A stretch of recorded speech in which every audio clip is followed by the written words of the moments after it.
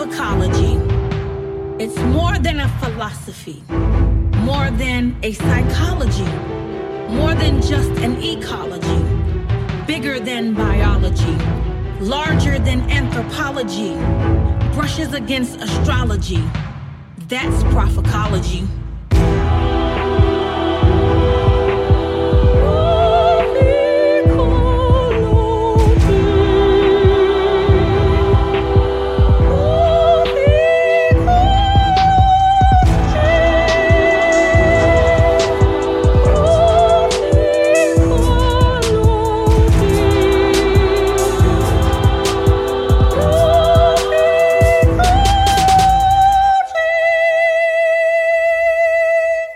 God bless you. This is Master Prophet E. Bernard Jordan, and welcome to today's podcast. I am honored today that I have one of my professors that taught me New Testament here at Virginia Union. And this distinguished professor, Boykin Sanders, a professor of the New Testament studies in Greek and senior research scholar in religion and culture. He has served as a visiting professor at James Madison University, Lutheran Theological Seminary, Palmer Theological Seminary, Payne Theological Seminary, and has lectured on a broad range of topics focusing on religion, culture, politics in the United States, the Caribbean, and throughout Africa. And so we're going to just talk today, and he has done so much work. But one of the things I found out when I was doing my research, Dr. Sanders, is that you were the third African-American to get a PhD in theology from Harvard. Is that correct? Well, to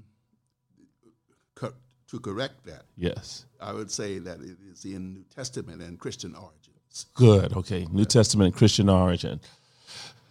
Tell us, what was that like going into that during that time for you to be coming through Harvard University? Well, the thing that I liked about Harvard University, and not that I'm promoting it, right, but I didn't go there to learn religion. I went to sort of develop a kind of methodology by which I could tackle the great issues of religion, especially phenomenology, in terms of how religion is passed, how culture informs religion, how politics informs religion, and how religion is understood as a response to the needs of people, or people's needs were addressed through it. And so I didn't study theology as such.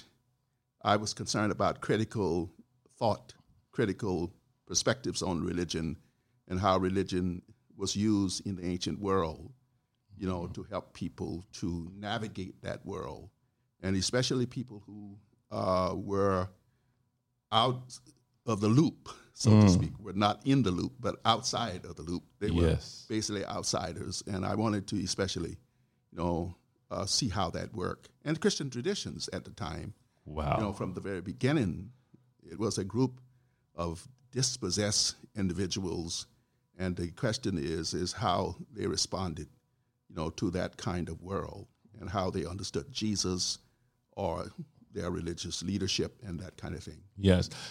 Now, you did a book called Blowing the Trumpet in Open Court, Prophetic Judgment and Liberation. What made you write this book, or what inspired you, I should probably say, Blowing the Trumpet in Open Court? Well, I had become somewhat disillusioned after the civil rights movement of the 1950s and 60s, wherein the so-called benefits of the movement were now in vogue. Mm-hmm. And what was happening to black people during that movement, wherein they were controlling their communities to communities that they were now being incorporated in, but without control as such. Now, I am not saying that we always had control of anything in America, but there was a semblance of control.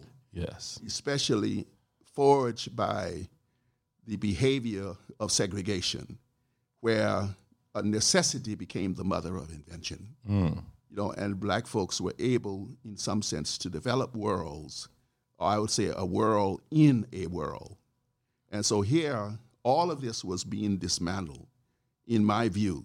Yes. I grew up in a rural area in South Carolina, and we had farms, we had businesses, we had all sorts of things, because no one else would allow us in their arena. Right. And so I started to, I called myself speaking out about these issues in that particular text, blowing the trumpet, because when a trumpet is sound, there is at least in traditional culture, an important announcement is about to be made, yes, to people. So that then inspired me, to write that. And the incident that really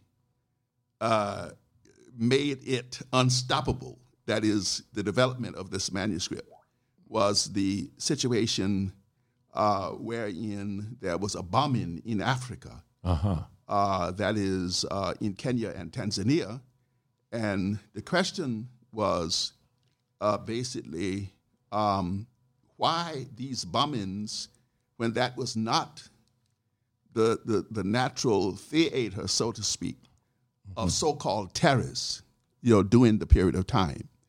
And for me, terrorists were really similar to us, right, in the sense that they were fighting for freedom or liberation in their own lands, but were, in some sense, branded by the imperial powers as folks who were lunatics, mad individuals, and so on, and that they were out to destroy other people for the most part. So that then caused me, in some sense, to put this down on paper, because I saw us as black suffering people in America, a side that is siding with those individuals who blame and demonize these individuals as terrorists. And so I started talking about the fact that we shouldn't brand them as terrorists, but brand them as freedom fighters. Yes. And that's the kind of thing that drove me to this. So it was in the late 90s and beginning in 2000 and so on that I started to do this. Wow. And it drove, it's kind of insatiable appetite that I had for trying to put on paper what I had been thinking for a number of years, hoping that enough people would read it so that they could indeed do something very different about life. I had met in Ghana, for example, the Sankofa, bird, so to speak. Tell us more about the Sankofa. Well, it means go back to your roots.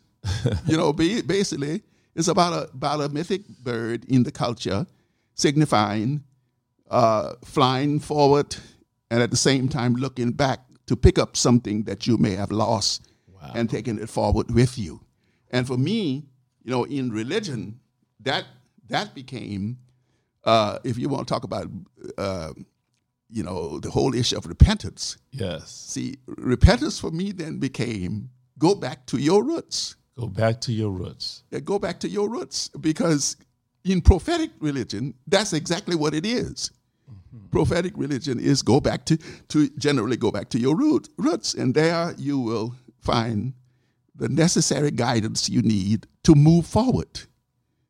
You see, in other words, the ancestors still speak, yes, so to speak. You see, so that is why I wrote that book, and I dealt with those kinds of issues. And then at the end of the text, I basically asked us to consider some ways by which we might reinstitute something that we had lost and left, behind. So let me ask you something, Dr. Sanders. You talk also in the book a little bit about deconstruction. Yes. How important is deconstruction before there is a reconstruction? Well, I think we need to know exactly what we have constructed so that we can deconstruct, because I think that what we have constructed basically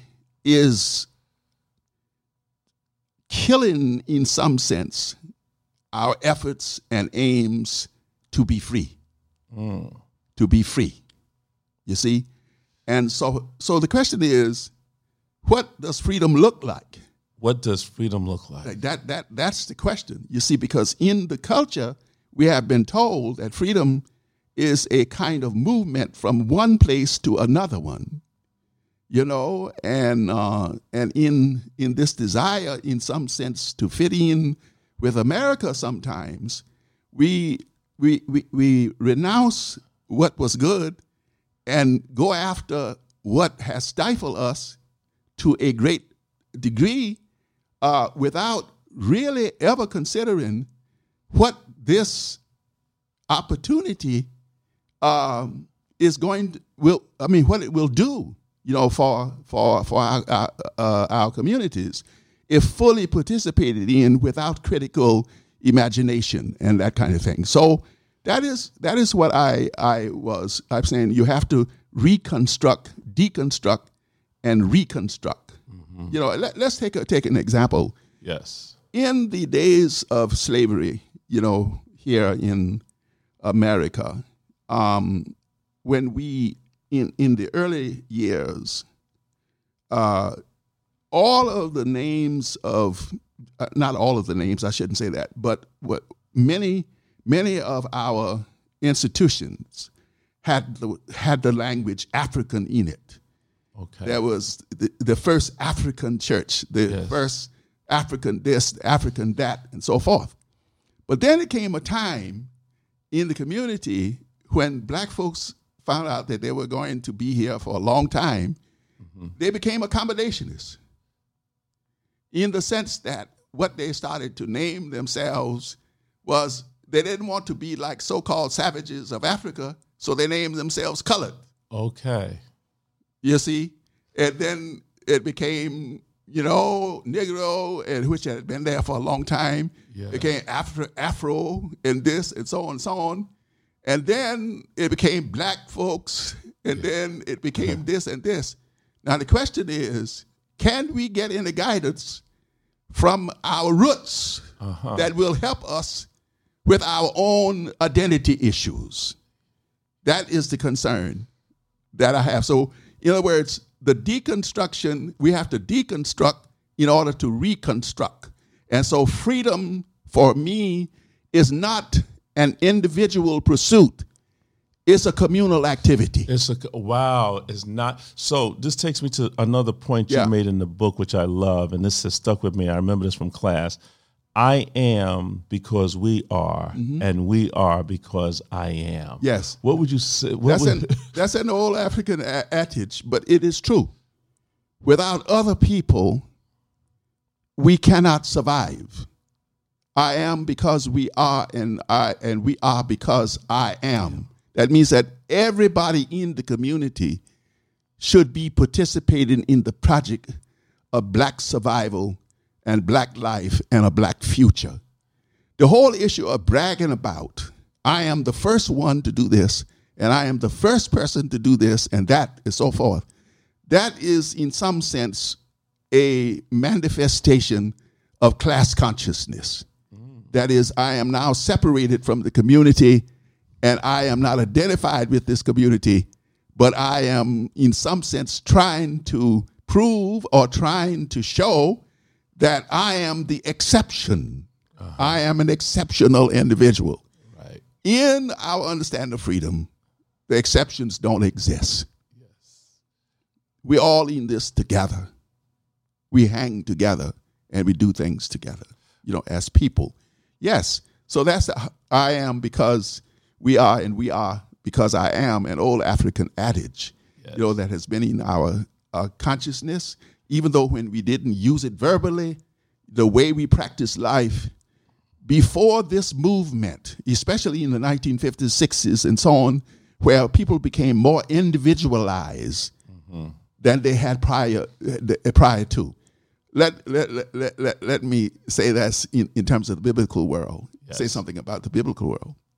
Jesus is understood as Jesus of Nazareth. Okay. he He belongs to a community. Wow. It is in the case of of Joseph of Arimathea. Yes. He is Joseph of Arimathea. There is Paul of Tarsus. You get me? Yes. And so people did not have this individual identity. That is what has messed us up. Wow. Saul of Tarsus. Of Tarsus. You're right. You see? Or he belonged to the tribe of Benjamin. Yes. That is what is going on here. See? So, or John, James and John, sons of Zebedee. You see, so this a relationship. But what we have done is that we have individualized it, and that is partly our problem today, or mostly our problem today, because of individualism. So let me ask you something. So the disconnection from roots begin to become a fall of man. And so let's talk about this, because I love when you came into our class and talked about as soon as my feet touch Zion. Mm-hmm. How important is it for the African to go back to Africa? I think it is crucial. I think you're going to get your orientation. Where I get my orientation, I have been in Ghana, for example, more than 52 times. More than 52 times? More than 52 times. And you live here in America? I live here in America, and I have taken many people, I would say more than 800. More than 800 people. People to Ghana, and I've taken our people of all persuasions there, you see. But where I get my orientation is in the castle, so-called castle, the dungeons, at the door of no return. Now, for those of you that are listening, this is Dr. Boykin Sanders, and we are talking about, he does journeys to Africa. And I think the world started hearing more about it when Mrs. Obama went to when they called the slave castle and talked about the door of no return. So just so people that may not be aware of that, tell them what the castle was like and what people would experience there when they go with you. Yes. What we have is a history behind the castles. When the Portuguese came there first, to help themselves to Ghana and to other places like in Brazil and all kinds of other places in the world. And what you have is how people were brought from the interior of Africa, sold from station to station, and moved, say, if you think about North Africa, if you think below the Sahara, you're talking about moving people, large numbers of people, millions of people over centuries from the interior of Africa to the coast. And along the coast, that's the Atlantic coast, and in Ghana, we call it the Gulf of Guinea. You have all these castles there where they were eventually made into slave holding pens, so to speak. Yes. And there they prepared these, our people, for the long journey into exile. That is, crossing the Atlantic and moving into what we call the Atlantic world or the New World. And so that is what I seek to get us in touch with. But a greater concern I have is this. Well, we'll put it this way. When I first start going to Ghana in 1995, I've been there every year since. Wow. Since 1995. When I first started going there, I had become disillusioned with our situation in America. I was thinking that maybe in Africa, I could find something that would help this hollow in the soul, in my own soul. And so I went to all of these African countries, 15 in all, and then eventually, that is over the years, and eventually settled on a pattern of going back and forth to Ghana. And one of the reasons for going to Ghana, other than the fact that I felt that I was lost and I needed to be found, was the fact that in Ghana, it was an English-speaking country. That is, you could understand the language and that kind of thing. But more than that, you could understand the culture. Yes. And it made that bridge easier, or that chasm between old world and new world much narrow because of the fact that it was the same people in some sense, on both sides of the Atlantic. So I sought in some sense to bridge this gap, and I wanted communication to take place between the continent of Africa and the diasporic world. And, in biblical studies, which I'm in, yes, some of this was informed by the fact that the biblical tradition itself is about an enslaved people. It's about an enslaved people. And not just one enslavement, but more than one. And one of these enslavements had been in Babylon. And they, in their Psalms, they say, if I forget Zion, may my tongue cleave to the roof of my mouth. Or down by the rivers of Babylon, they required of us a song. And we sang, he said, how can we sing the Lord's songs in a strange land? And so, if I forget thee, O Zion, may my tongue cleave to the roof of my mouth. And so, what I thought about is this, is that my Zion is not in Israel, but is in Africa. Yes. So when I go there, I go to Africa to get myself empowered for the fight that is necessary in the exilic world. Wow. And I don't forget where I have come from. I'm reminded of Sankofa every day. I try to organize my life in such a way that it is reflective of that. Yes. That my Sankofa, my moments, in terms of my return and coming back into exile to struggle and forge ahead with what is necessary here. And for me, what is necessary here in the kind of situation we have now is to get involved in projects, as the prophets always did, to restore the people. To restore the people. To restore the people. And that's a heavy responsibility for us because of the fact that of what has transpired for more than 500 years since the time of Columbus, until now in the Western world. It's a great project, but as we say in religion, all things are possible. Yes. All things are possible. But impossibility is not allowed here. It is possible. And so we got to work on it. And so that's why I've been doing this bridging, as long as I have. Wow. Now, you also go to Ethiopia. Why Ethiopia? I wanted to introduce, or at least introduce my students and others to a religion or to a tradition in Christianity that did not get its cues as such from the West or from the Catholic West. It got it from the East. Yes.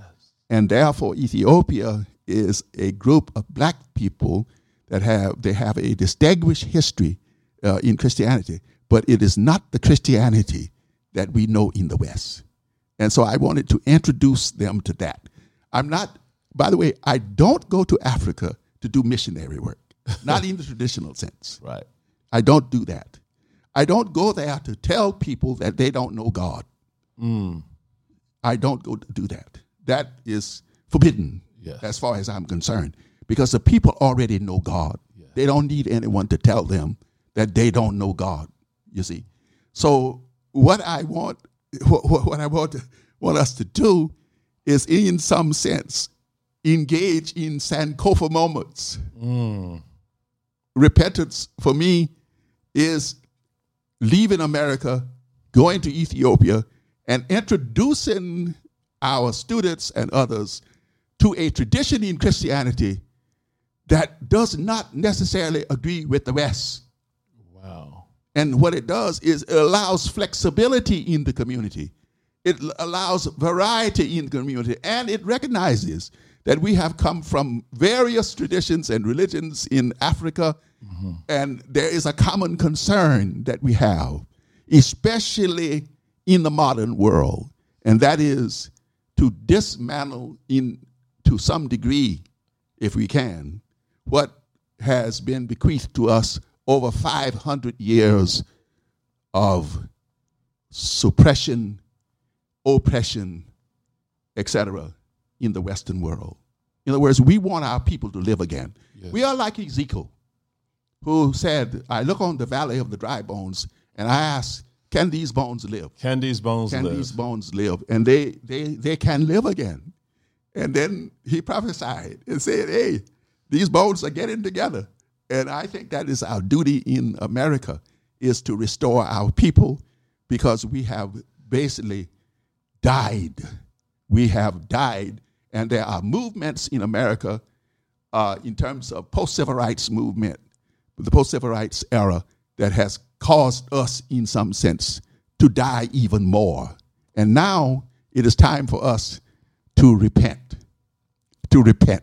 And repent is go back to your roots. Wow. Well, let me say this. You're listening to Dr. Boykin Sanders. We're going to come back. This interview is nowhere near over. And we want you to listen to some of the announcements, and we're going to see, can we get him to come back. I want him to talk about a disease. The Africans in America today is rooted in a particular disease. And we'll come back with that in part 2. If you would like to know what that disease is, then you stay connected with us, because you may discover you have this disease, and it is something that we're going to need to get ready to address. I want to say that you can go on to Amazon.com, and you'll be able to get his book, Blowing the Trumpet in Open Courts by Boykin Sanders, and we'll make sure we'll get a picture of that. He also did some work in the New Testament commentary as well, and he's done some work. Was it on the book of Corinthians, was it? Yes. Yes, in the book of Corinthians. So we're going to be blessed with him. Thank you so much for being a part of us, and I want you to listen up to some of the things and events that we have going on, because we want you to know that you are going to be blessed. This is Master Prophet E. Bernard Jordan, your most trusted name in prophecy, letting you know that destiny is not left up to chance, but it is a matter of choice. God bless you. Peace. To keep in touch with Master Prophet E. Bernard Jordan, go to www.bishopjordan.com and follow him on all social media platforms. To get more information about the Prophecology Conference and or more special events, go to www.zoeministries.com or call 888-831-0434. Thank you and stay blessed.